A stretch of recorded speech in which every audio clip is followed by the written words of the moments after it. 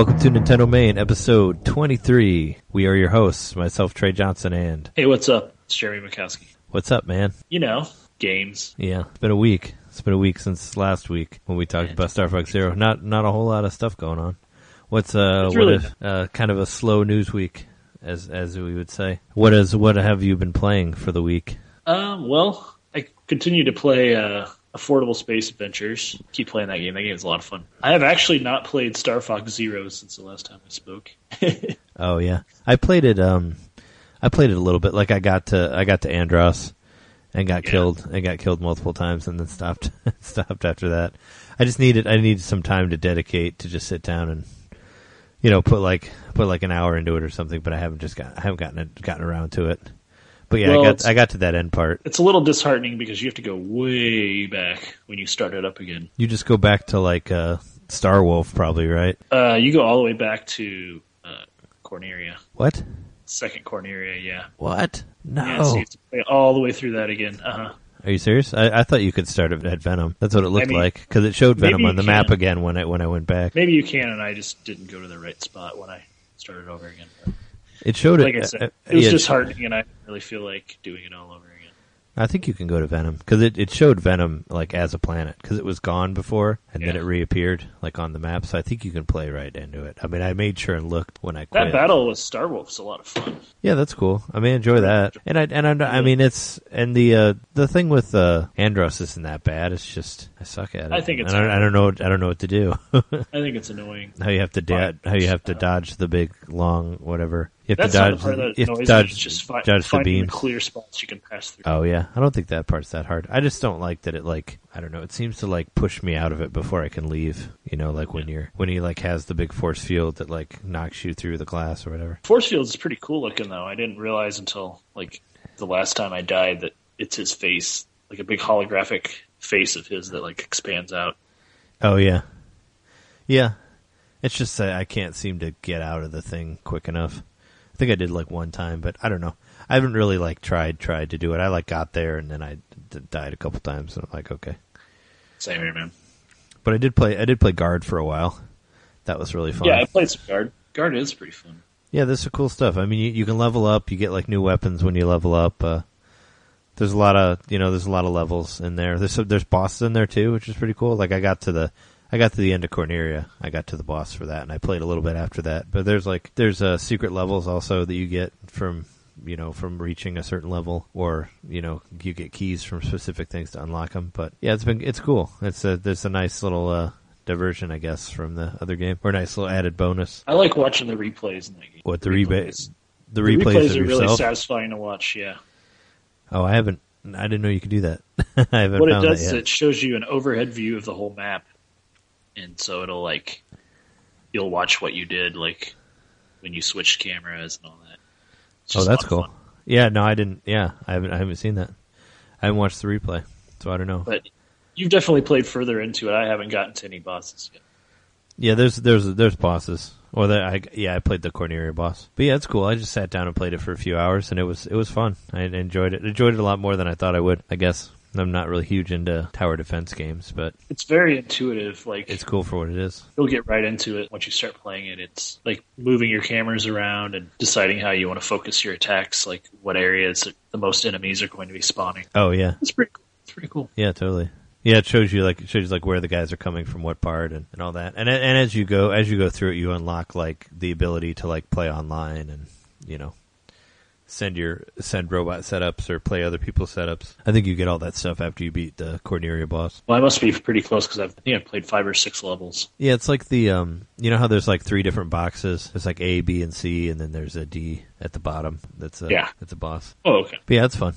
It's definitely a nice little pack in. Stylistically, very different Star Fox Zero. Yeah, all the characters. I should say. Except we forgot to mention this last week, but you still have to turn up the volume on your gamepad to hear any of the voices. Like we didn't mention that. How weird that is. Like how everybody talks to you through the gamepad. Oh yeah. And it's the same way on Star Fox Guard also. If you want to hear Grippy or talk to you, or Grippy or Slippy talk to you, you have to turn up the volume on the pad, which is so weird, but whatever. Yeah, I didn't even think that Grippy had a voice. I just accepted he didn't, and I was thinking, wait, what if I turn it up? And I got to hear Grippy for the first time. Yeah, no, it's such a weird thing. I guess I know they really want it to be a gamepad game, but it was like, gotta use the speakers too. It's weird. It's odd. Like when you're like watching the TV and it's not saying anything unless you turn up I don't know. Strange choice. Once again, it feels like a game that should have been released closer to launch of the Wii U. I don't know about that, because then people would have been like, what? This system doesn't work. It would have just made more sense because those are the games that are more niche when you're first starting a system, and then they become more mainstream as the system gets older. Because it's kind of demo-y, I guess. Yeah, kind of feels like demo-y. Yeah, it does its best to use every feature of the gamepad, and I guess it didn't use the microphone at all. Yeah, it'd be funny if it had that too. But maybe that's one of the upgrades. You get an air gun. You have to blow it. It's kind of a shame. I was thinking, I didn't mention it last week, but I thought about it's just a shame that Star Fox has kind of become this like experimental game now, where it's like, oh, let's, because like the last real new one was Command, which was like all touch based and had like and had like the different type of levels, and now this one's like all gamepad based. It's like, well, maybe you guys should just come out with one that's just kind of like a little more normal. I don't know. They're kind of starting to become like the Kirby. Like the Kirby of the system, or the where they got a weird idea and they're like, just put Star Fox on it. I don't know. Yeah, you go back about 14 years now since they started getting experimental with Star Fox. Well, they started getting experimental like after the second game, after the official second game, the 64 one. Yep, I'd say that Star Fox Adventures was the first like, what the fuck. Yeah, it was. It was Star Fox Adventures, and then Assault was weird too because it like was all third person. They need to just kind of, I don't know what they need to do. But I mean, this one's fine. It's just kind of like, I don't know. Will there be a Star Fox NX? Who knows? If there is, they should try to make it a little more grounded. I guess, I don't know, but not actually grounded. But please don't exactly, and please don't reboot it again. Yeah. It doesn't need rebooted again. Yeah, I didn't really. I mean, the reboot part really didn't bother me that much. If this was like Zelda, like it was a different Star Fox. Because the levels were different. Yeah. Well, the levels are different, though. I mean, I didn't feel like I was playing the same game over again at all, because the levels are very different. But the bosses are pretty much the same. Like, they do reuse a lot of bosses. Maybe you fight them differently, but... There's like one... I mean, I saw one guy that was in the other games. But other than that, I haven't seen any repeats of bosses, aside from Andros. Yeah. But there was like one other guy that's been on like every game, but I didn't really see much other than that. I mean, Magilla Gorilla or whatever his name was, he wasn't in any of the other ones. What is the gorilla guy called? Are you talking about the giant? Gigarilla. His name's Gigarilla. Yeah.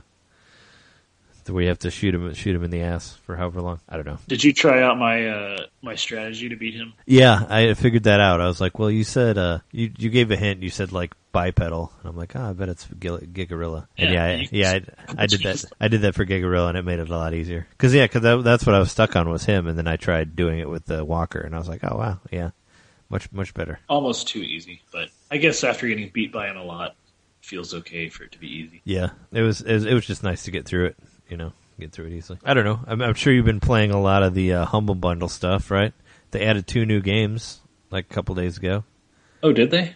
Yeah, they added Runbow and Swords and Soldiers 2, and like another 3DS game also. They haven't sent me any emails or anything. Yeah, they didn't email me about it either. I just saw it on the NBC group. Somebody mentioned that there were more stuff to it. You just have to go back to that email that you got that sent you the codes and just check it again. There'll be more codes on it. I did last week when I mentioned I couldn't get Citizens of Earth. I went back to it and realized what my mistake was. It's that you only get one version of it.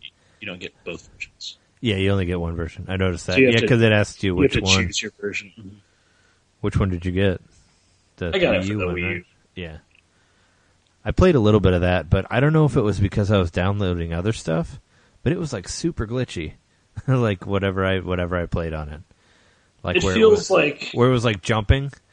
It was like the guy would walk and then he'd bounce like from one part to another and the buttons weren't working right, or I don't know. It was like really, really glitchy. I don't know. What you were downloading something at the time? I was, and I was thinking maybe that was why.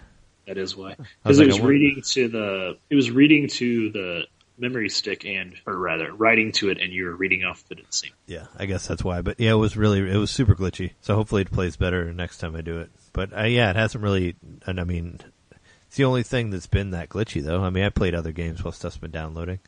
I haven't had any problems with it being glitchy, but I also did play it without anything downloading. It's not. I don't know. It's nothing special. It feels like a watered-down version of Earthbound so far to me. Sort of, yeah. I have I mean, I think I recruited my mom and my brother and like fought a few fights, and that was about it, you know. I guess the characters are kind of entertaining. Yeah. I mean, I thought it was all right. I mean, I played it for like maybe a total of like 10 minutes, so. Same here. I played Affordable Space Adventures with Jess. That was really cool. Is it pretty multiplayer? Yeah, it's cool. I mean, I don't know what all you do. I'm sure you do everything on one player, but I was the pilot, and she was doing all the like the density and like the all the different switches that you do for the ship. Like she was doing that pretty much, and controlling like the and she controls like the ignition and she controls like the flashlight. So we would like kind of aim stuff together, where like she would aim and I would shoot. So there's some really cool like co-op stuff in it for that. It's without a doubt my favorite game in the bundle. Yeah. Have you played Shantae? I thought that one was pretty cool. That game is great, and I probably need to put some more time into it. It's pretty good. I was gonna say that's probably the one I played the most, I think, out of all of them. I haven't played Runbow. I haven't played Swords and Soldiers 2 yet. I played the other one. I played the first one for Wii. It's like a strategy game. Oh, okay. It's like a 2D strategy game. What's the new 3DS game? Nano Assault. I played that for a while. It's like it's like Inner Space kind of. Do you remember that movie? Oh, okay. You're like a little. It's like a shooter. It's like a dual stick shooter. I mean, well, it is a dual stick shooter if you have the new 3DS. But yeah, you go around inside of body parts and shoot like bacteria and stuff like that. Okay. So it's pretty cool. I got stuck on it. Like I died like in the 5th level multiple times, so I quit. But it was cool for a while. You like collect little DNA parts of DNA and shoot like bacteria and stuff like that. It reminds me kind of I forget what that. Do you remember what that game was on? There was a PlayStation 3 game where you were like on a planet and you fly around shooting stuff with dual stick. Did you ever play that game? I don't know. I can't remember what it called. There was also a game on the original NES that it was a side-scrolling shooter, kind of like R-Type, and I think you'd played it too. But you have to like shoot Abadox? Like, body parts and stuff. Abadox. Yeah, Abadox. Abadox, man. That is Abadox. I liked Abadox because it looked like super bloody. It was like gross. Like you fight like eyeballs and brains and stuff like that, and it felt like you were like in a body, but it was like really. I remember it looking like overly bloody, and that's why I liked it a lot when I was a kid. Yeah, Abadox. it's really gruesome, but in a cartoony, over the top way. Yeah, it's not quite Abadox. But yeah, I pulled up my email for the Humble Bundle, and it's like you said, it just added it to the list that I already had. Yeah, they don't really tell you. It's just on there. Super Stardust is what it was called. It's like that was a PS2 game or PS3 game? PlayStation 3. Oh, of course I wouldn't have played it. I yeah.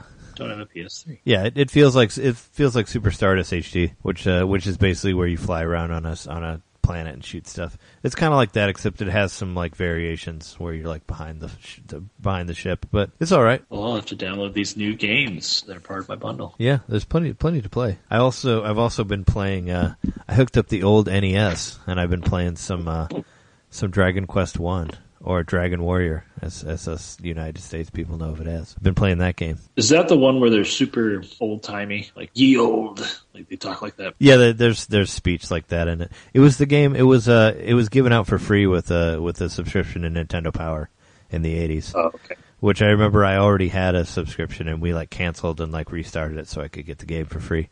But yeah, they gave it away for free because they were really trying to get Americans to get into RPGs, because they were huge in Japan. I never really played it that much because I thought it was really hard, and it is really hard when I was a kid. But I was like, man, I should try it again. I was like, I should see if I still have that game, and I'm like, oh yeah, I still have it because I've been like really aching to get into the Dragon Quest games because supposedly they're awesome. and I like RPGs, and there's more. I think there's more good ones of those than there are of Final Fantasy. But yeah, I've been meaning to get into them, and I was like, oh well, I should play Dragon Warrior 1, and I've probably put like I don't know how long into it. I'm like a level 15, 16, almost level 16 now, and it's like so much grinding. It's like just all grinding. It's basically what that game is. It's came out before Final Fantasy, didn't it? It did, yeah, before the first Final Fantasy. I mean, it's considered to be like pretty much the first. It was the first console RPG, pretty much. Yeah.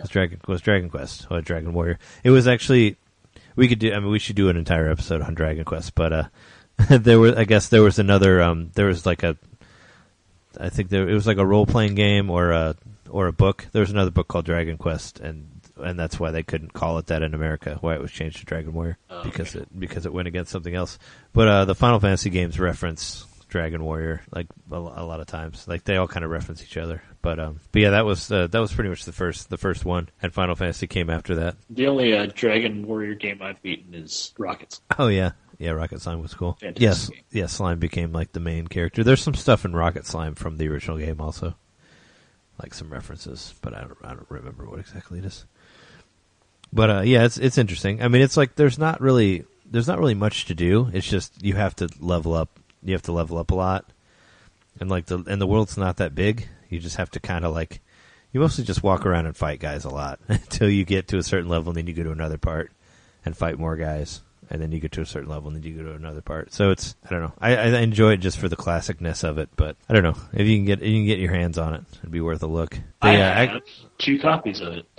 Of Dragon Warrior? Yeah, I bought it at some point in time, and then I think I bought I may have forgotten I had it and bought it again because I saw it at a garage sale. I mean, I know I didn't pay very much for it. Yeah, I don't think it's a rare game. Yeah, I think it's only like worth like about $3 reused right now. But I mean they gave them out for free, so I think a lot of people got them. I mean, I'm sure it got a lot of people to get Nintendo Power subscriptions because they would. But similar to you, I hooked up my NES today, and it doesn't work anymore. So I have that to deal with again. Yeah. Well, I have 2 of those, I think. Maybe 3. I have 2 as well, and neither one works. Yeah. But I did actually look online, and I think I might be able. I think that it's old enough that I am capable of fixing it myself. You could buy one of those. HD NESs for like $100. The HD. I think what I'm going to do is buy a new cartridge connector and install it myself. Oh, is that what it is? Like whatever's reading the. Yeah. The pins are either like corroded or bent up. I need to open it up and get inside of it. But there's a ton of videos on the internet of how to fix NESs. So sure. It's worth a try. And if nothing else, I mean, I have 2, so I can open both of them up and maybe I can assemble one functional out of 2 broken. Oh yeah. If between the 2 of them they have enough workable things, then sure. But I know one of the 2 that I have, I only paid $1 for, so I'm not too worried about it. I found it at a garage sale probably about 10 years ago, but it was $1 and it came with like a bunch of games too. Actually, that might have been how I got my second copy at Dragon Warrior. Yeah. I was surprised that the battery still worked on it, like the battery save. Yeah. Like my guy from like when I was like 8 or whenever I got it, it's still there. Was still on there. It's like what? I don't know what year. You've had the game since then? Yeah, it's still the game that I got when I was a kid. I still have it. My Dragon Warrior, and it still has the saves on it that I played when I was a kid. I didn't use any of them. I just started over again. But yeah, they're still on there. The save battery's still working on it. Does it have your name written on it in permanent marker? No, I never really did that for my games. My Zelda game, my original Zelda game that I've had since I was 9, I think. It has my name written on the back of it in marker. Oh yeah, nice. I have my Tony Hawk, or not Tony Hawk, my GoldenEye cartridge has a Tyler Hughes' name on it from college. It says TH. It says TH on the top of it. No, he accidentally marked my copy with his name. Oh, okay. Because he had like all of the games like lined up, and he just went through and like put his name on the top of them without looking at them, and he accidentally marked my GoldenEye with his name because it was in his games because we were playing in his room. But, I guess back in the dorm you had to keep your stuff in checker. People would borrow it and never give it back. Yeah, and I think I wrote my name on Pokemon Stadium because Pokemon Stadium has a your name here on the front of it. It actually has like a white blank spot where you can write your name. Makes sense. So I think I actually wrote my name on there because once again, yeah, I got it at the dorms, and I lost a couple games there. Like I think some, I don't know. I'm pretty sure my Pokemon Puzzle League was stolen by somebody because it was like in my system and then not in my system. You know, that bastard. Do you still have it? I bought I bought a new copy. Or rather, that's what I meant. Did you buy a new one? I bought a new copy, but the original one I bought in college like was stolen. I'm pretty sure because I never got it back until later. When you mentioned that game that had the spot to write your name on it, Pokemon Stadium, it reminded me. Do you remember in instruction manuals there was always a spot in the back for notes that you could write notes in? Did you ever actually write notes? I would put I put passcodes in them, like for ones that had passwords. I would write passwords in the notes area for the NES games. That makes sense. Yeah, and hopefully you'll get your NES working eventually because I feel like we're like 23 episodes in and we haven't really done any NES episodes yet. No, which I think is a shame. We'll have to. I mean, if you get your NES working, hopefully we can do a Dragon Quest 1 episode. I think I wouldn't mind doing that if you have the patience to make it through that game.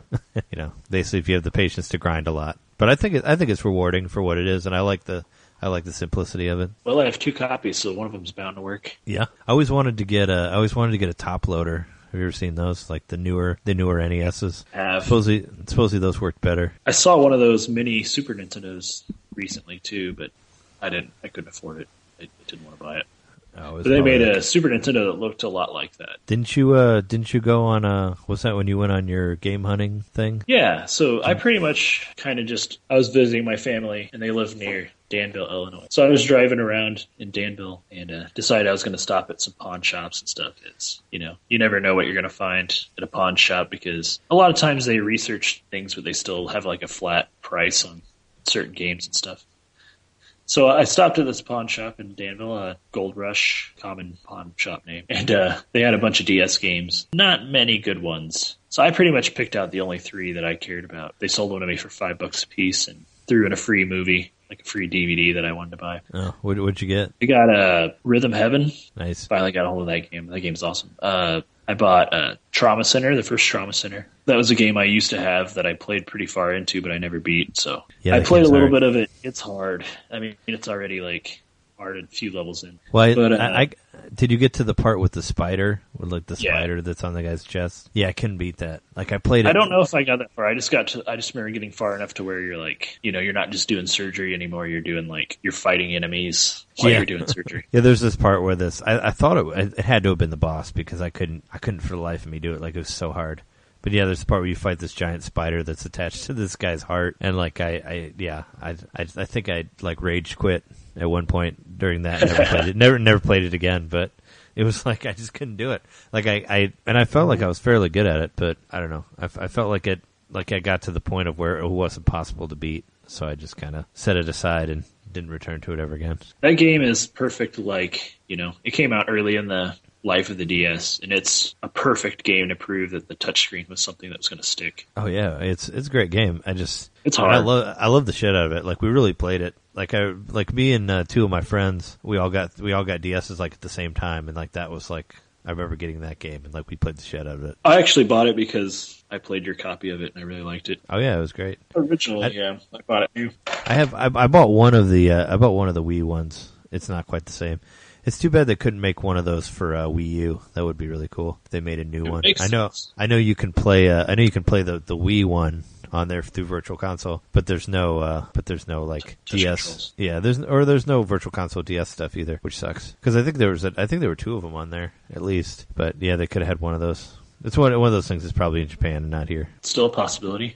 The third game I got was one of the Professor Layton games. I played all through all those on the DS, but you know I really liked them. So I got Unwound Future. I think it might have been the last one on the DS. Maybe not. I don't know. I just don't know. Oh, that's cool. Yeah, I haven't played any of those. It's from 2010. I hear they're good. So it's pretty late in the life of the DS. I think the DSi came out around that time. Did you have any desire to play the Phoenix Wright meets Professor Layton game that came out on 3DS? Yeah, I think I will eventually when I find it for cheap or whatever. I don't know if you played any of the Phoenix Wright games. I've just played a demo of one of them, but I really liked it. I played the first game on mobile. Actually, I bought it for my iPhone, and it was really fun. Like you could play through the DS one. Translates well to it's all touchscreen, which is actually a port of a Game Boy Advance game. Like the ones that came out on DS, they're originally Game Boy Advance games. Japan, right? Yeah, it didn't come out here. And I think there was you could buy a digital version of it for the Wii, but not the Wii U of all those games. The first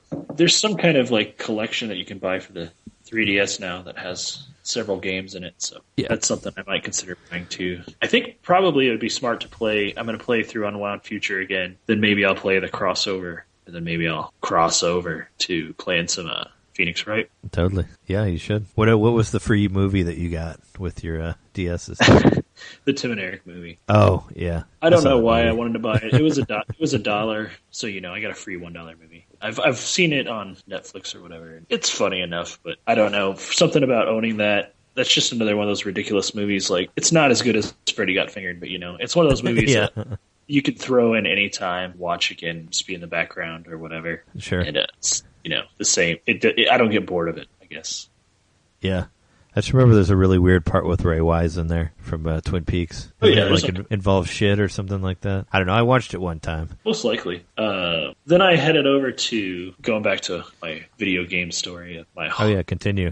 You could call it a haul if you'd like. I purchased, I think, 6 games. I went to this spot in Danville called Vintage Villains, and it's actually a pretty big space, a lot bigger than I expected it to be, and it's like the kind of place I'd love to hang out all the time. It's comic books, video games, and like figurines, and then it's got some T-shirts and stuff, whatever. But it's a fairly large space. They're pretty aware of what they have.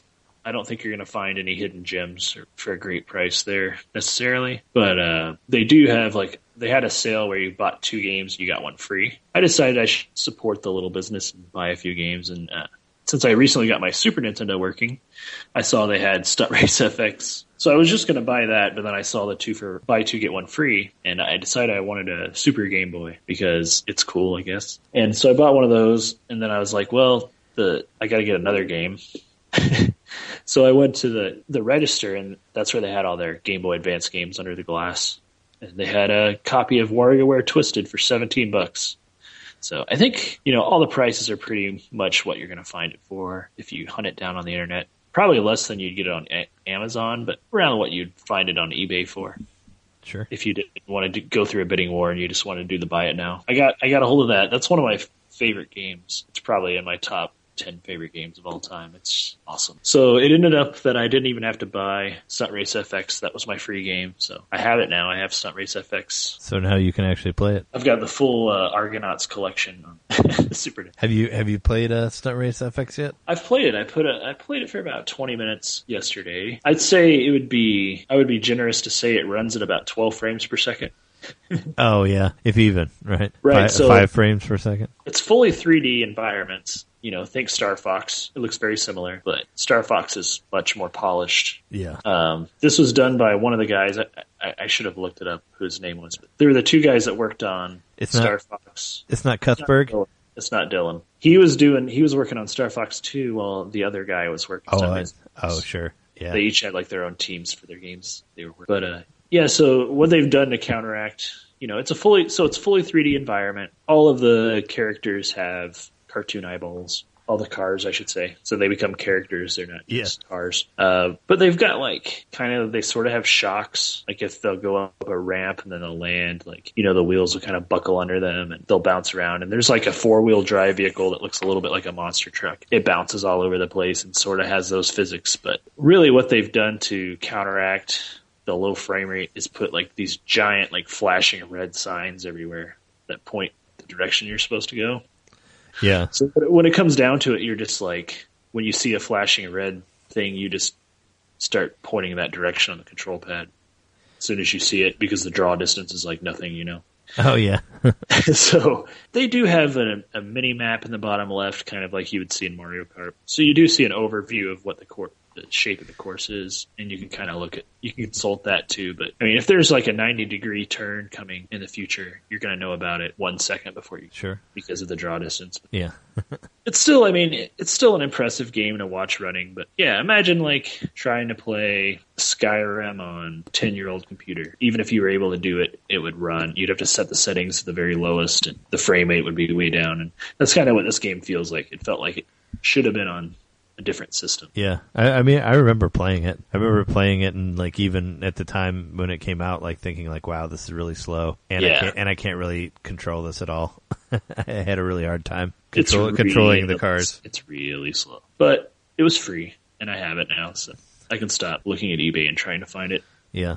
Doesn't it have like a replay mode? Like I think I remember that, like where you can pause it and like replay where your Rex or whatever. Yeah, it does. I didn't bother to mess around with that. Because I remember playing around with that. Yeah. I remember like that's probably what we used the most of it was the replays on there. But yeah. That's something I own now, so I'd say out of all the games I bought, probably I'm happiest with WarioWare. But I think it's really Stunt Race FX is what you're completely the happiest with. I mean, you know, those Professor Layton games are a lot of fun. How could you not be? Yeah.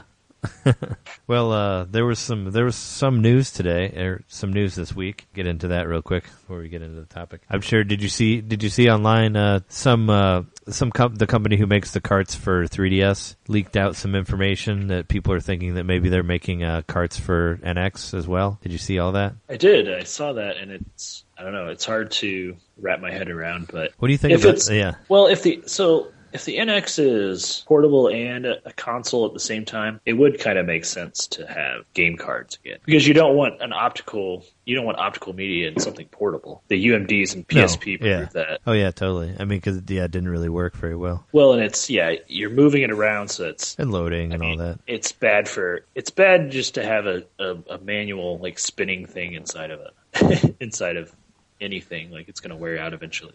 Sure. So optical drives are kind of, even though at one point in time they superseded cartridges because of the greater storage space that you could get with them, and it's cheaper. It really is kind of going backwards again. I mean, you look at a micro SD card that can hold 128 gigabytes compared to a Blu-ray. Maybe a Blu-ray can hold more, but the comparison in size between the two, and like the write speed and the read speed with the flash memory is just way, way exponentially faster. Yeah, I'd like to see. I'd like to see what the like how much they can hold, because I know the one they're using right now holds like 8 gigs, I think, for the 3DS. Okay. The 3DS cartridges. From what I read, it holds 8 gigs, but I didn't see anything saying like what the capacity is for those supposed new ones that they're making. So I'd be interested in that. But yeah, I don't know. That'd be a crazy thing. Are there any games that have even come close to using that space? I have a 32 gigabyte card for 3DS.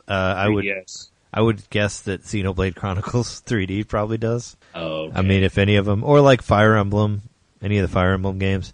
Like, I'm just thinking about what takes up the most space, like when you download it on your 3DS. It's probably the videos. Because I think like it doesn't show the gigs on the 3DS because they didn't get there yet. It's still like notes or whatever, Blocks, yeah.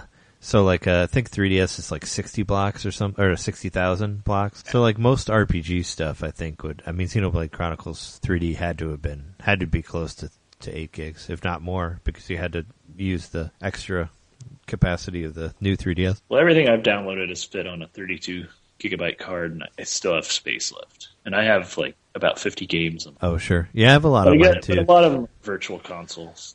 And I have the 64 gig one, and mine's like about to run out of memory. Like I'm getting there. I think I have like 5,000 blocks left, something like that. I pretty much ran out of memory on the Wii U with the Humble Bundle. Oh yeah, I'm already thinking about upgrading my memory stick. And I had like 100. I had like the 128 whatever memory, but it's like some of those games are like 15 gigs. So that was like because I know like Darksiders was like 10 gigs. I'll probably delete that game. I don't care for it. But yeah, that'd be interesting if it ended up be like that. That was the way that Nintendo came back into power was by using cartridges again. I'd like to see that be the headline on some internet site. It's like Nintendo leads the consoles with cartridges. like 10 years later, where it like supposedly it was a bad choice for 64, now it's a good choice. I don't know. It'd be kind of like, it'd be nice to see them come back around like that. And that was like the way they did it, was by using cartridges. The one thing that would suck is if they pull the Sony and it's like their proprietary storage. So you would still download stuff, but you would need their cards to store things. Oh yeah, like the Vita, like pretty much what killed the Vita. Right, they did the same thing with the... I guess it was just with the Vita, wasn't it? I was about to say with the PSP, but that was the memory stick, which was any Sony product that was proprietary, but you could still use that in cameras and stuff if it was a Sony. You could use SD cards for the PSP. It didn't have to be. It didn't have to be Sony property. It was Vita. Vita was the one that got where they kind of shot themselves in the foot because they were selling because you could buy the system for like what was like $250 when it came out, but the cards in themselves were like $50 and up, and you had to buy specific Vita cards, which kind of shot themselves in the foot. So made it made it like $300 for the system, which is ridiculous. But I think you can buy them for like $100 now that they don't make games for them. Right, and they reduced the price. Sony themselves reduced the price of the cards by about, I think, like 50%. Yeah, they had to. They had to, yeah. But yeah, you can get a hold of the Vita for around $100, I think. But yeah, they kind of shot themselves in the foot for that, I thought, because they both kind of, the Vita and the 3DS kind of sort of came out around the same time, and 3DS was using the SD cards, and Vita had a different thing, which whatever. I don't know. Yeah, they should have just used SD cards. Would have made it a lot easier. Yeah, no one cares about the Vita anymore. Some people do, I guess. I don't know. I mean, No, my roommate has a Vita. I mean, I remember like the one game I really played on there was Gravity Rush, which was okay. But I was always intrigued by the back touchpad. I thought that might have been a good idea, but like how worthless it was. it ended up being worthless. Yeah, but I actually thought you don't really use it for much. Yeah. When I was watching all the stuff for it, like all the promotion before the system came out, I was like, that's kind of cool. Basically, all you really do is accidentally touch it while you're trying to hold the system. That's basically what happened to me when I was playing it. But yeah. In other news, rumors, whatever, I heard that there will be no digital event for E3 for Nintendo, which kind of sucks. I figured we'd get some sort of Nintendo Direct for this E3, but I guess all we're getting is the Treehouse presentation on Tuesday, right? The 14th, I think. June 14th is what I saw. Yeah, it's on Tuesday. And I guess they're not staying for the whole event, from what I heard, which is also weird. But they're just making an appearance. Yeah, but yeah, that'll be the event. Is the Zelda? I mean, I know they're going to have very extensive demos, so hopefully it'll be a lot of stuff. Our guest that we had on, John Knitter from the Zelda episode, he lives in California and he's trying to find a way to get onto the E3 floor. If for some reason he does, then he'll be our correspondent for when that happens. So that'll be cool. We'll definitely take advantage of that friendship. Yeah. No, I told him that. I asked him. I was like, "Hey, you should be our correspondent." And he said, "Yeah, I totally do that." So that'd be cool. Sweet. Then we could do like some 3-person Skype stuff, and he could tell us what was going on there, and then the E3 floor. What kind of cool stuff does Nintendo have?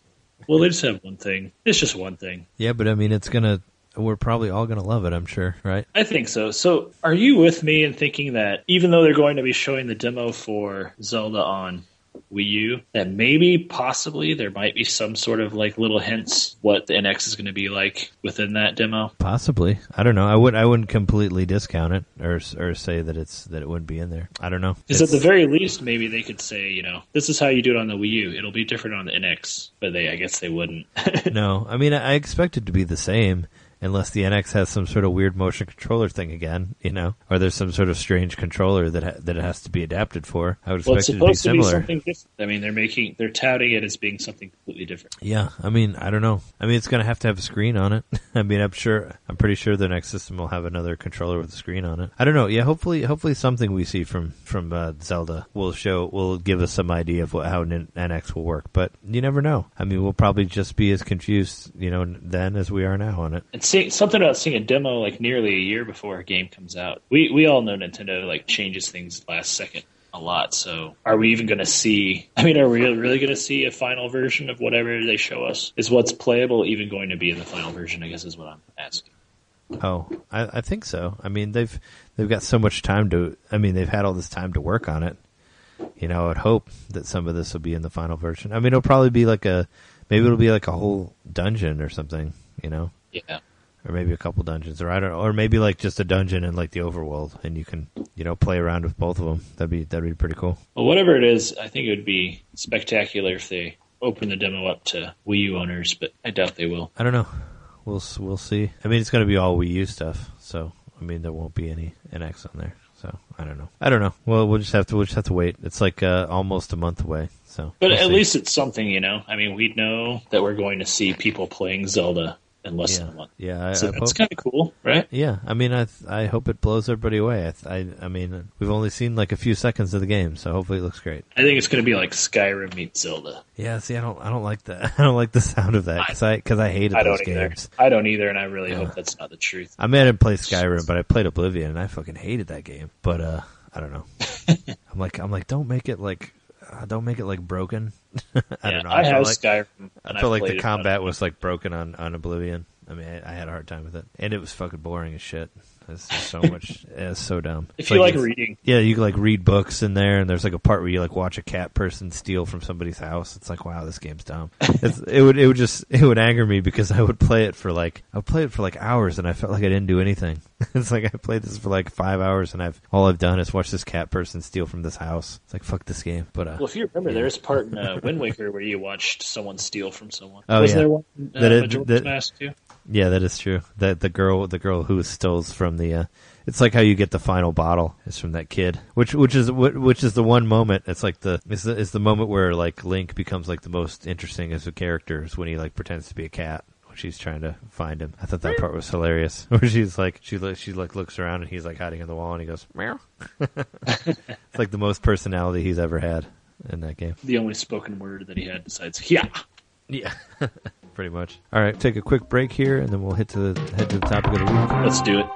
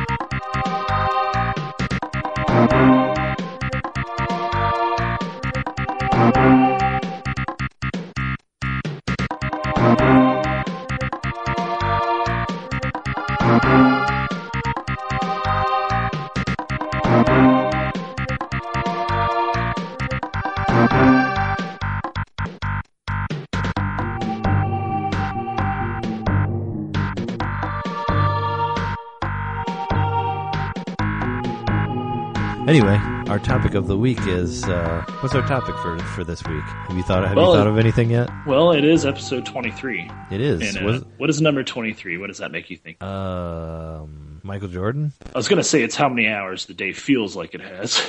But no, it's Michael Jordan, man. So I thought this week we could talk a little bit about one of the best games on the Super Nintendo, Chaos in the Windy City. Timeout.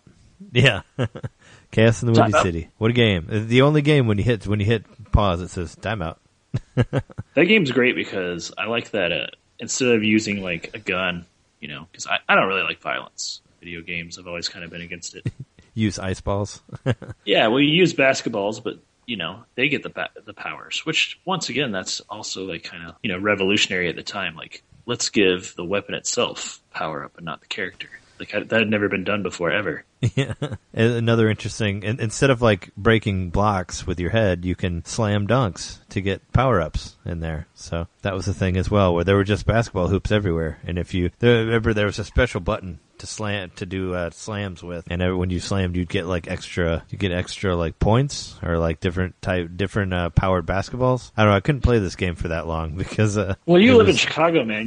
There's like basketball hoops everywhere. Yeah, totally. I do like that like the map is like set up on the L. It's set up on like the map of the train of the CTA L and all that. And for some reason, you have to rescue your fellow basketball players who have been kidnapped and put into the Museum of Natural History. So you go there and fight mummies. So that's pretty cool. I mean, for anybody who's been to that place, you always kind of wanted to throw basketballs at the mummies that are there. They won't ever let me bring my basketball in. But yeah, what a killer game. I don't know. I don't know if we could fill a whole episode with Chaos in the Windy City. But then again, that's okay, man. Because there's another great Michael Jordan game, Jordan versus Bird, 1-on-1. I never played that game. Fantastic game released in 1988 for the NES. It's very realistic. Like you can see the beads of sweat developing on their forehead as they play.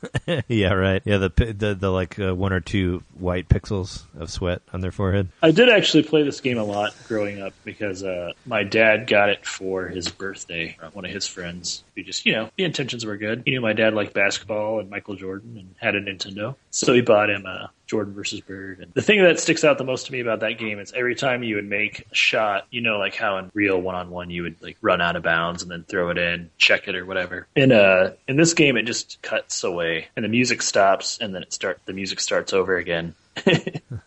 And you're back where you started. Nice. At 3-point line.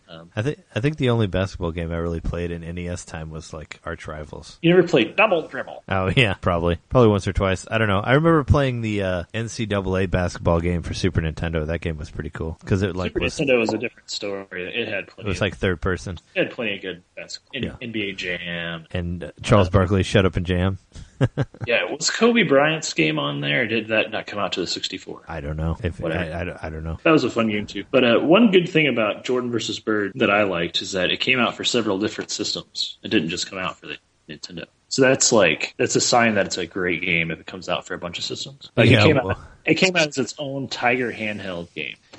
Oh well, it was definitely fancy if it came out for Tiger. There is a slam dunk kind of game. One thing I forgot to mention about Star Fox Guard earlier. I like how the load screens look like old Tiger games or like Game & Watch games. Did you notice that? I like the sort of looks like an LCD. Yeah, it has like the little it has a screen with like the robots popping up on it. It looks like an old Game & Watch screen, which is pretty rad. But yeah, Jordan versus Bird.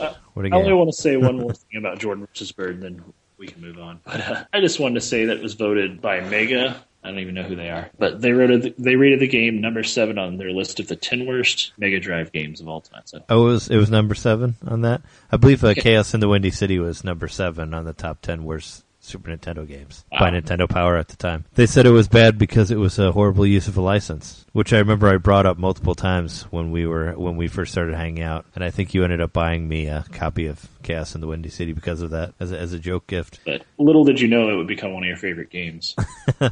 Yeah, it was. It's definitely a good. It's a good party play. Just pull it out and be like, hey, let's go rescue some basketball players from museums. But yeah, I played it enough to get an idea of it. But anyway, we did have a real topic.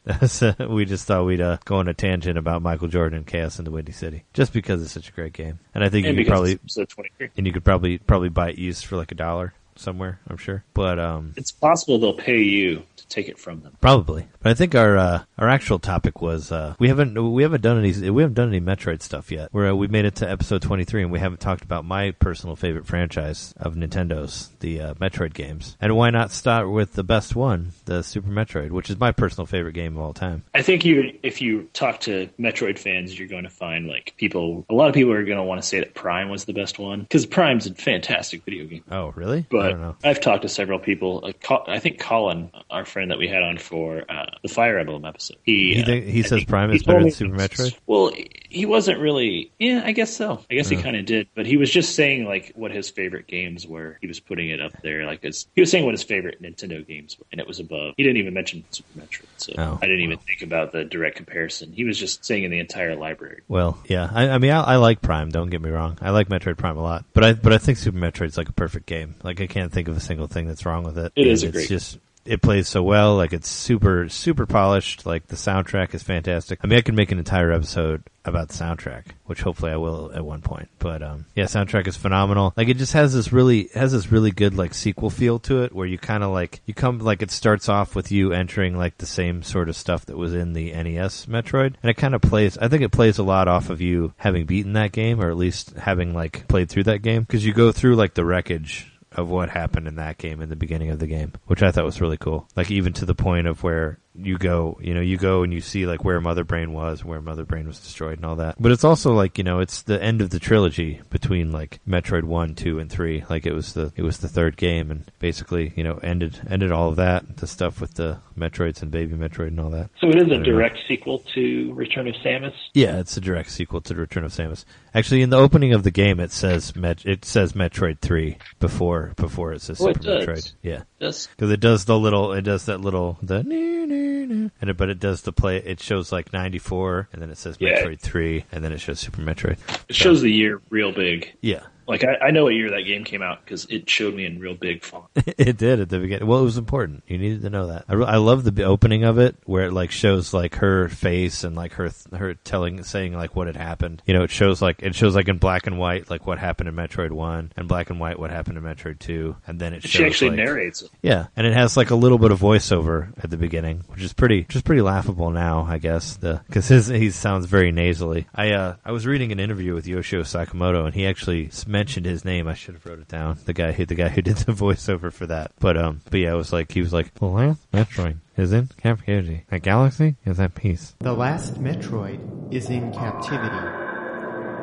The galaxy is at peace. He sounded very nasally. Did he say, that guy in the interview? Did he say, "Oh yeah, that guy had a cold"? No, it was just it was like an old interview from I guess that they used for one of the players' guides for Nintendo Power. But they were like, they said, what was that foreign guy on there? By foreign meaning like American, like, oh well, he is the voiceover for the opening part. Was it Charles Martinet or Martinet? No, it wasn't Charles. It's Martinet. A me, Samus. Yeah, it was pre him. But yeah, it would have been funny. But man, yeah, it was a game I played over and over again. I got to the point where I could speedrun it in like an hour and a half, which, before I even knew what a speedrun was called. I mean, I just did it because you got the alternate ending. If you did that at the end of the game, where you get to see Samus in her bathing suit and all that, or you get to see the first Zero Suit Samus. Yeah, it was really, really, really, really cool. Like I liked the way it's very much set up to where like every part that you get into, you can only get out with it. Basically teach you how to leave. Like whenever there's a part where you go to get the high jump boots, and you can't leave unless you've gotten the high jump boots. It's like once you fall in, you have to jump a certain height to get out of there. So like they do a lot of stuff like that where they kind of try to teach you the way to play the game without teaching you how to play the game. Like there's no tutorial or anything in it. It's all you see in pretty much every Zelda game. Like, yeah, well, not every Zelda game, but any of the games where you had to fight a mini boss to get the dungeon item. Almost always to get out of that room that you fought the mini boss, you have to use the item. Yeah. Immediately. Yeah. Oh, sure. Yeah. Yeah. That's kind of how they do it. Also, which I don't know. Did you find the creatures that were in there? They're like there's a couple secret creatures that you can find. Dakara and the Electoons. Are they the ones that tell you the secret code, like the secret commands or whatever? Yeah, the Electoons are the guys that tell you how to jump off the wall. And I actually got stuck there for a long time because I couldn't figure it out. Like they were jumping off the walls, and I was like, oh, I must have. I mean, I was a kid, I didn't know. I remember seeing those, but I don't think I found the other one. Well, there was the Electoons, and there was the Dakara was this like dinosaur looking thing, kind of like dinosaur bird looking thing that showed you how to like run and stop and jump up because it had that long jump that you could do. Oh wait, I think I did find both of those. You know what? Yeah, I did because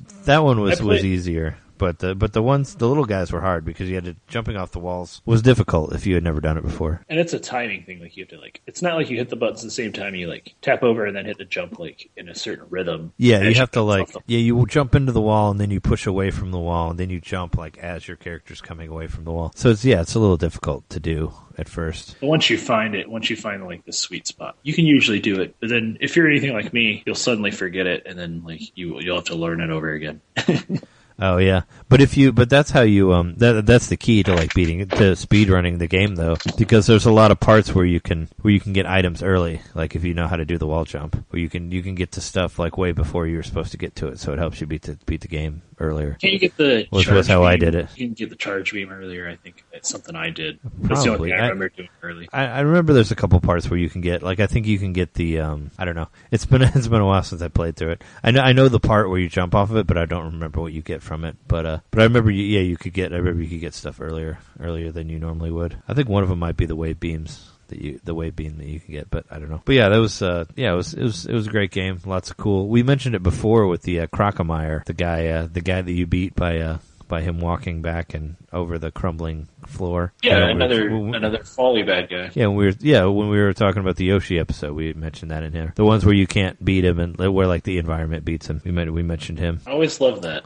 There was some. I don't know if I mentioned it in that one either, but there's another one. Like, there's one of the guys. I think it's I forget what it's called, but it's the guy. He's like a fish-looking thing, and he like grabs you, and you move, and he like shakes you around the room. And there's like this electric panel that if you shoot it with your grappling hook, you can fry him and kill him that way, which is like a really easy way to do it. He's one of the later bosses. I think he's the boss before Ridley. But yeah, there's another guy that has something hidden in the level in the way to beat him. This game's pretty well, like you said, it's very polished. It's full of a lot of things, and it's got a very satisfying progression to it because Samus just keeps getting like stronger and stronger, and she just gets like so freaking strong by the end of this game. Like it's just fun to play that, because you've seen her evolve as you play through the game. Oh yeah, and the last boss is kind of, its difficulty depends on like how many power ups you've gotten as well, which is like which is a way that you could make the game harder if you wanted to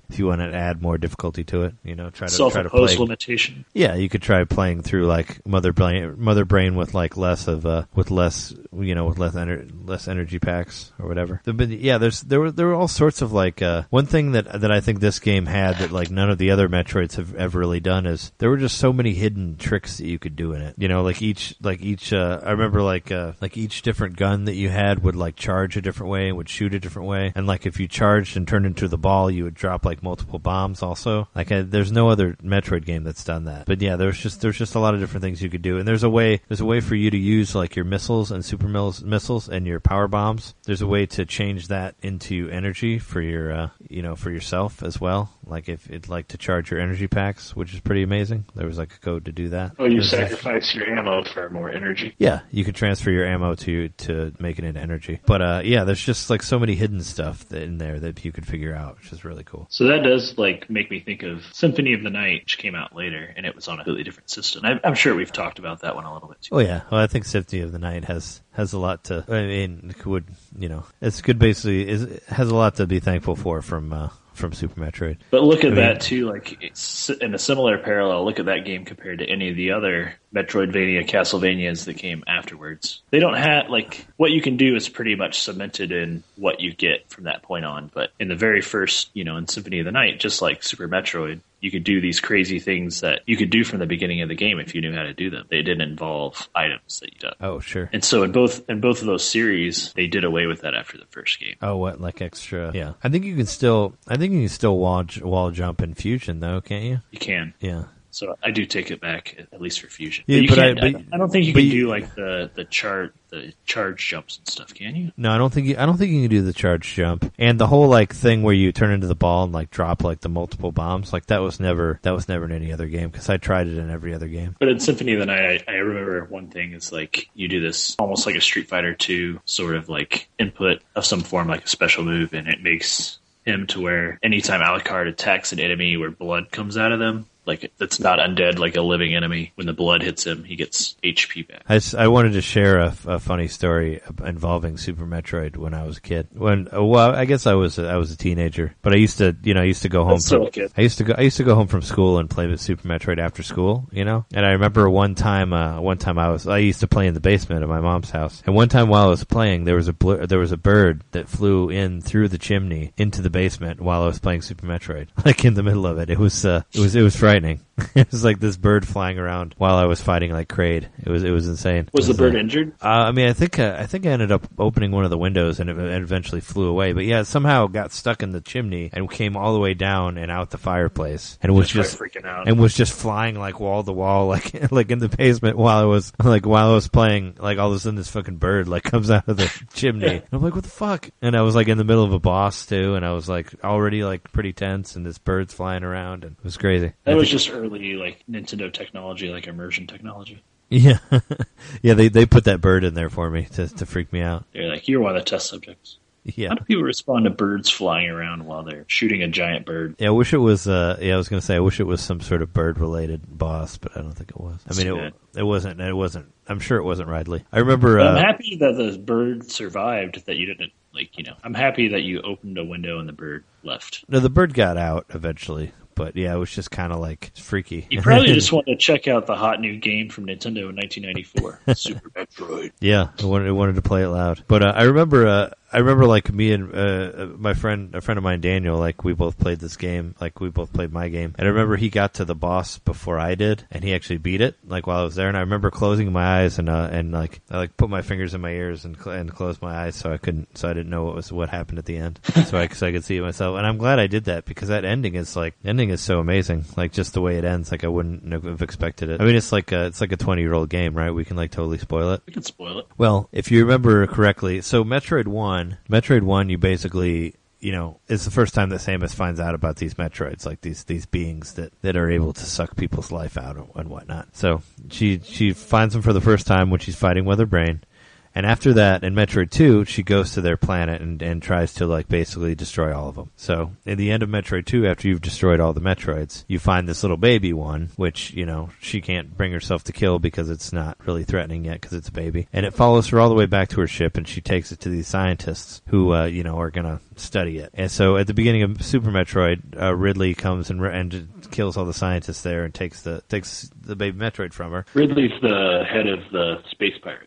Yeah, Ridley's the big like dragon looking thing with the wings, which everybody wanted to be on Smash Brothers but didn't make it. But He's the guy who flew into your chimney then. Yeah. But Ridley, however you want to pronounce it, I go back and forth. I think I said Ridley and Ridley in this episode, which I've done before. Believe it or not. But yeah, that supposedly people always say that there's a lot of comparison between this and Alien, which I guess I read an interview with Yoshio Sakamoto, and he did say that H.R. Geiger's designs, which is the guy who designed the aliens, they said that they used that for a lot of their characters. So it was inspired by that. But people say that Ridley is like a play off of like Ridley Scott or like Ripley from Alien. Could be either one, I'll say believe it or not again. I already made that joke. Ripley's, yeah. It's definitely influenced by Alien. But when you get to the end of the game, like you get to this point where you basically you're walking through this area where all the guys are destroyed. They're just dust that kind of like blows away when you get to it. So like you're just going through all these dead enemies, and then eventually you find the baby. The baby's gigantic now, and when you fight the mother brain almost kills you, and the baby comes to save you and ends up dying trying to save you from mother brain, and then you end up getting the powers of the baby somehow, and you become this like super badass, this extra badass version of Samus that defeats the mother brain. But it was really cool. It just wasn't what I expected, that the baby to come back and save the day. Now that it's gigantic, it like takes up half the screen. Once again, to draw a parallel to Symphony of the Night, the very first boss you fight in that game, it's the beginning of the game when you're not even a la carte yet. But you can't actually die on the first boss because someone will keep appearing and like healing you. They like superpower you and everything, just kind of like the Metroid did at the end of Super Metroid. Oh well, you can die in that part. You still have it doesn't heal you, but it does. You still have to get to a certain part with Mother Brain but once the Metroid supercharges you, you're invincible, right? Yeah, I mean you have to be pretty bad to lose. Like I watched on that Nintendo World Champions thing that I told you to watch that they had at E3 last year. There was a part where they played through the very end of Super Metroid, and it was whoever got through it first won, which I would have killed in that part. I would have totally destroyed that part. But there were a couple people that died during the Mother Brain part, so it's possible if you really suck. If I remember correctly, I just beat this game a few years ago, the Wii Virtual Console. At a certain point, it's kind of like you killed off her first energy meter or whatever. Mother Brain starts shooting like this crazy light laser at you that drains your energy really fast. Yeah, she shoots. And you can't counteract it. You can't avoid it. Yeah, she starts throwing this sort of like missile thing at you that looks like a bunch of like red bubbles, like in a line. And then she starts doing the eye laser. And once you fall down and start like breathing heavy, then you're good until the baby's going to come. But if you don't like shoot the Mother Brain enough times before that, you can die before that. I've seen it happen. But still, yeah, you got to get to the part where she's breathing heavy and then the baby comes in and saves her. But I thought that part was so cool. Like I'd never seen an ending like that in a game. Where like a bad guy or what you thought was a bad guy came back and saved you. If I remember correctly, aren't you fighting the boss from the right? The boss is on the left side. Yeah, the boss is on the left side. Which that one was. That's kind of unique too. That was in the original game as well, though. Oh, it was. Yeah. where Mother Brain was on the left side, but Mother Brain never had like a body. Like I like that because they do the part from the original game where you fight the brain, but then it like gets up and it has an eye and a face and arms and legs, and it's like a dinosaur with the brain on it. Which I think Mother Brain show up in Metroid Prime 3 or was it Prime 2? I know the brain showed up eventually. Maybe it was Prime 3, but it was in one of the primes. The Mother Brain did finally show up. It must have been 2 because I don't remember Mother Brain in 3. Oh, I thought it was 3. Really? I don't know. Look it up. I think the brain is in there. Oh yeah, no, it is. It's in 3. I haven't played. Like, I don't think you first came out. I don't think you fight it though. I think it talks to you. I think it's in one of the planets. Oh, you know what? I know what you're talking about. You know what I'm talking about? Yeah, that's a whole other thing. We could talk about those Metroid Prime games. I thought about and all the other aliens are hanging out there too. Yeah, well, it's like I forget where it is. It gives you missions or whatever. It's on one of the planets. It's a bunch of bounty hunters are hanging out. Yeah, there's a scene where they're all together there. Well, that's the beginning of the game. But I think the brain is later. But yeah, there is a part where you find Mother Brain. I thought that was really cool, and not to mention like all the different levels, or the different parts. You know, it has like the planet where everything's connected. But I remember there's a part that's like the ghost area. Do you remember that? Where it's like kind of filled with these spirits almost, and you fight this big spirit-looking thing that kind of looks like a squid with a giant eye. Do you remember that? Yeah, I think it's creepy. It's in like the abandoned space. Like that part's really cool. And then there's the part where you're like in that test tube that you've like walked through so many times, and then you could blow it up with the power bomb to get into the water. I remember that part too. But yeah. Oh yeah, where you crack the glass pipe. Yeah, the glass pipe. Like that part was. There's just so many cool moments in there. Like I remember that. Do you remember? It's fairly early in the game, but do you remember the part where the Chozo like grabs you and like takes you to that under part of the level? Yeah. Like I remember the first time that happened, I thought that because I like bomb it, I would always bomb the hands, and then you bomb it and then it grabs you, and I'm like, oh shit, I'm gonna die now. But it just takes you to like the next part. I don't know. I had some really cool cool moments to it. And I think at the very beginning of it, you actually fight a Chozo. Yeah. As well. So for one of the early power-ups, you fight a Chozo. Yeah, it's either for like the ball or the bombs or whatever. Actually, I think the ball is in the same spot as it was in the first one. Yeah, where it's to the left. Yeah, which that was a cool idea too. Where like the first thing you do is the power-ups on the left side instead of the right side. Isn't the story that the ball was created because they couldn't? Yeah, it's because animation. Yeah, because they couldn't do the animation. That's why Metroid can't crawl, right?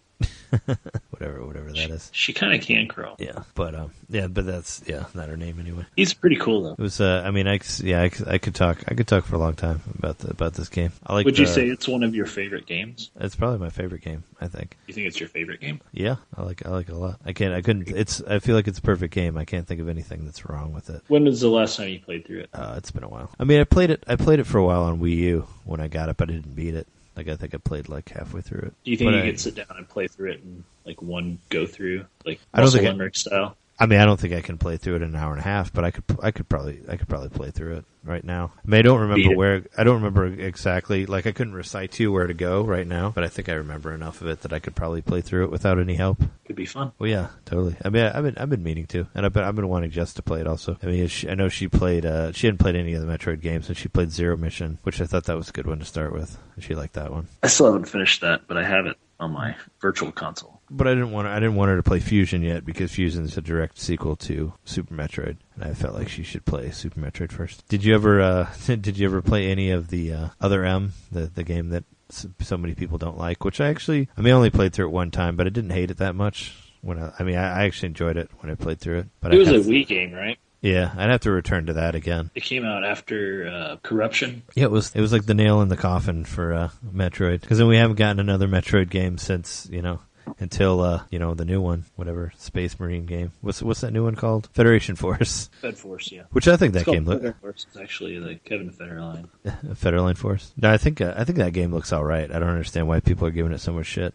But, I mean, I'm excited to play it. Yeah, it's just a game that exists with similar mechanics. I mean, people that get pissed off about the Metroid games at Nintendo Land. Yeah, well, I mean, it's like Metroid Prime Pinball, If that was like all we had coming out, I guess, and there weren't all those other Metroid games, then I guess people would be upset about it. But it's basically, it looks like it'll be a fun game. It's basically like an online shooter where you're not Samus. You're just one of the other Federation dudes. And I mean, it sucks that there's not another Metroid coming out, but I think it looks fun. I still can't believe it that people petitioned for it just not to be released. I know that's so dumb. That's one of the dumbest video game stories that exists. It's like really, it's kind of up there with the ET thing. Maybe not quite up there. But burying the ET copies. ETs, yeah. I don't know. People do a lot of really stupid stuff on the internet for games. Like, and I think most of those petitions are up there with the dumbest things ever. Like, you know, So you think no matter what they are. Petitions before this to not release a game? Well, maybe not necessarily to not release a game, but there's still like ones that are like petition to take this character out or petition to put this guy in here, or like you know, movie ones where it's like petition to have George Lucas direct Episode 9. It's like, what? Really? Okay. It's like, that's not going to happen ever, you know. Change your plans. Or like petition for Zack Snyder to not direct any more Superman movies. It's like you know, it's not going to happen, dude. And I think Zack Snyder will see that and he'll cry. I mean, I think I signed both of those petitions, but they don't mean anything. I mean, I did it just for the fun of it, but I don't think it's actually going to change anything. One of his tears is your fault.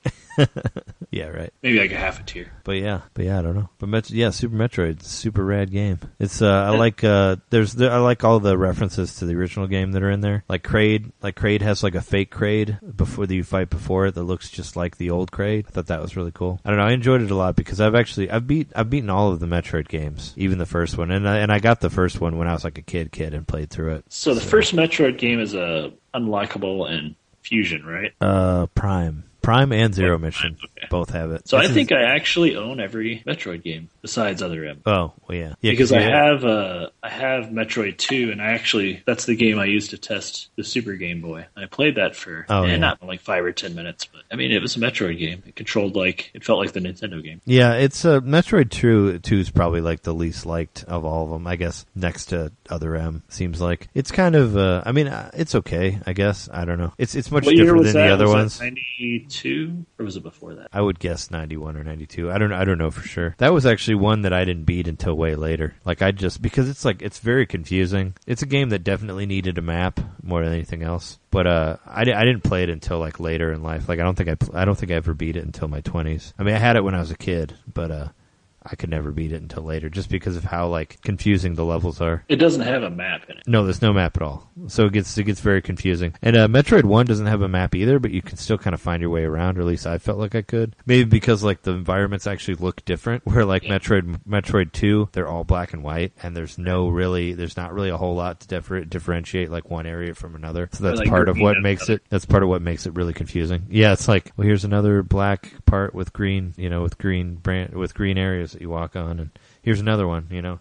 They all kind of look like green caves, you know, so it's difficult. I'd like to play through Super Metroid again. I guess it's got to go on my docket list. You should, and see if you can find all those extra things that I told you about in there, like using the weapons to recharge yourself. And I know, like, I also liked how you could switch different parts of your gun off if you needed to. Like, that was just an added thing that you couldn't do with any of the other ones. Where you can actually go into the menu and be like, oh, I just want this to just be the wave, or I want this to just be the plasma, or I want it to just be the charge. You can actually change that stuff up. And they all do different things, like, when you charge them as well. You kind of had to do it because the freeze beam was just annoying if you didn't need it, right? Well, I mean, in the Super Metroid one, Super Metroid was the first time where they combined everything. Where the original game, yeah, it would change from one thing to another, but this one actually combines all of them together. But if you wanted to, you could take parts of it off. You see what I mean? So there's like, so you'll get and I did do that when I played. I do remember going into where you see her standing there in her suit, and you can turn certain things off. Yeah. And I thought that was really cool. And that's another thing that wasn't in any of the other Metroid games as well. And I think there's a way that you can do a special shot with which each of them. I thought it was Fusion. I don't think you can turn things off in Fusion. I mean, it's been a while since I played it, but I don't think you can. But, you know, if I'm wrong, then I'm sorry, Internet. But I don't think you can. But yeah, no, it's definitely worth another look. As far as our retrospectives go, like this game is actually fully available. You know, like you could totally easily get it. So, you know, you can get it on Wii U. You can even get it on 3DS now. You can get it on either system. So for anybody who hasn't played it, I suggest 100% that you play it. You know, it's an incredible game. And I feel like has stood the test of time for, 20 some years. I think it still looks great. One thing I don't think you mentioned, I thought I would mention. I didn't know it until I was looking on the internet today, but the programming for the game was handled by Intelligent Systems. Oh, really? The ones who made Paper Mario and Fire Emblem. Yep. So they were actually involved in Super Metroid directly. Oh, yeah? Yeah, I think they start as, I think I said this in our last one, but I think they started as they hired them to basically port Famicom discs to cartridges. I think I mentioned that in our Mario one, in our Mario RPG episode. That's cool. I didn't know they worked on that to help on it. It's cool. And yeah, it says it was almost Super Metroid came out in 94. What year was it 86 that the first Metroid came out? I think so. When you think about that, I know there was Return of Samus or whatever, but a lot of people don't even factor that game in. But that was 8 years between those two games. It was either 7 or 8 years. So that's a really long time, especially back then. You didn't have the internet to give you news about what was happening and stuff. Yeah, Metroid was 86. Yeah, I don't know. I feel like, I got 8 years. I feel like I got Metroid and Metroid 2 around the same time. But when I got Metroid, I remember getting it. It was like in the bargain bin, at Toys R Us. It was like in the old game bargain bin. Like I got it for like $20 or something like that. So that one had been out for a while. Yeah, I have some old like advertisements from the NES that have Metroid listed on it, like way back when, probably like 86 or 87. Oh sure, yeah. Metroid 2 was 91, but when did the Game Boy come out? Wasn't that around like 89? It was 89, yeah. So it's it's just kind of like the way things worked for Nintendo and for most systems. So I wonder if, like when there was a new system, there was a new franchise on that. It's like put Mario on there, put Metroid on there. Do you think if there had been I'm sure there was some rudimentary internet back then, but there's no record of it. As far as fanboys crying out, do you think people are pissed off that the sequel is coming out on the Game Boy instead of the Super Nintendo? Immediately. Oh, but the Super Nintendo wasn't out yet when Metroid 2 came out. In 91? Was it? 91's the year of the Super Nintendo. I owned them, and I wasn't like because I figured there would be a Super Nintendo one eventually. And then people end up having to wait 3 years for their Metroids. I'm just thinking in context of us chomping at the bit waiting for a new Metroid game now. Oh, sure. Had it been a similar experience, they just didn't have the forum to yell about it that we do. Yeah. It was. I don't know. It was basically the Super Nintendo. Yeah. I thought it was. Yeah, I think you're right. But Holiday 91. Yeah, it came out in 91. But it's, I guess, if you understood the nature of Nintendo, it's always whatever system comes out is what comes out for that. I remember trying to explain to somebody, I was like, oh, I got the new Animal Crossing, and they're like, oh, for Wii U? I'm like, no, for 3DS. They're like, well, why didn't they make a Wii U one? And I was like, well, because it always comes out for whatever the next system is first. It'll be on 3DS before it's on Wii U, like that type of thing. Because that's just how they do it. Whenever they make a new system, they put whatever franchise on that system first until the other one. So, they weren't ready for this. They weren't ready for the Super Nintendo one yet, I guess. Which I heard they were kind of developing sort of at the same time, somewhat. Because Yoshio Sakamoto said that he hadn't seen anything of Metroid 2 while they were making Super Metroid. And I guess the baby stuff from the story was added later, towards the end of it. From after they first started developing it. So he had an unadulterated view of the first Metroid and was just making a second game, even though it was the third game. Yeah, because he didn't work on Metroid 2 at all, from what I heard. But yeah, I don't know. It's worth that one. I kind of just played through so I could be like, oh, I beat it. I always wanted to beat Metroid 2. Oh. But it took a lot of internet maps and all that to get through there. So you're pretty much, you have an icon in the top of the screen, and it's just a countdown of how many Metroids you have to kill, right? It's in the bottom of the screen, but yeah. That's pretty much, that's the goal of the game, just get that number to drop. Yeah, somewhat. You basically, there'll be bosses that you fight that'll move the lava level, I guess, lower, so you can go deeper into it. That's how a lot of it works. You'll kill a guy, and then the screen will shake, and then you can go farther down into another part. But yeah, the number will change as you go through it. And then there's a boss, there's a queen boss that you fight at the end, and then you find the baby after that. And you do actually get to go back to your ship with the baby following you, which is pretty cool. Which is an interesting little ending on there. So coming back around to Zelda, because you mentioned, you were mentioning the games coming out on the system before the sequels, but isn't it kind of sad? It makes me sad to realize that the new Zelda game is going to be this is the first console that Nintendo's made, that, I guess besides the Virtual Boy, where it didn't have an original Zelda game. That was just on that console at launch. Oh yeah. The Zelda game is originally made for the Wii U, but do you mean that it won't be on another system, that type of thing? Well, because sure, they've re-released them on. Because I was going to say now it doesn't really really work at all because they've all been re-released. But I understand. Yeah, where it's the one, but they didn't really start doing that until the one Twilight, that's the until Twilight Princess. But it's supposed to be a showcase for the console. It is. Skyward Sword was that for the Wii, and even though it came out late in the life, kind of like Star Fox did for the Wii U. I mean, it is still. I mean, it's still the. I think it's still the showcase for Wii U. It's just like the swan song, sort of, for it. I guess. You know, it's just getting ported to another system. It's just the timing. I think it's still original. I mean, it's still Wii U original Zelda. It's So just here's how- just putting so it on here's- another thing to try to. Here's sell the thing systems. we will know for sure then about the NX is that if it requires the gamepad to play the game, then we know that the NX has some kind of screen functionality. Whether it just interfaces with the gamepad you already have, or if like it links to any tablet, or there's special Nintendo tablets, we could probably surmise that much, right? If it was like something about the gameplay and required the use of the gamepad. Oh, sure. I mean, I expected it to require the use of the gamepad just because it was made for the Wii U. So can we safely assume that this next system will have the tablet sort of? Oh, I think that it will. I mean, I'd put money on it. And for one major thing is you need to have something to scan the amiibos because they're not getting rid of those because they're making a lot of money off of them. Yeah, I but mean, that chip could be put into anything. It could, but I bet you anything It could that be there's on going the to actual console itself. You just set the Amiibo on top. It could be, but I bet you anything that there's going to be a screen on the new controller. They're not getting rid of that. They're going to keep it on the next one. It's just going to work differently, but it'll be on there. Do you think it's just going to be like a controller with buttons on, or a screen with buttons on top, like the concept drawings? I don't know. Hopefully it's not. I hope it's not all like touchscreen like that. But who knows? We'll have to see. We'll just have to wait. We just got to wait it out. But yeah, I don't know. But I think I think we've covered. I think we've covered what we can for this year, for this week, right? Yeah. I think put a pin in it here, as they say. We'll have a little bit more to talk about next week. I hope so. Maybe we'll do.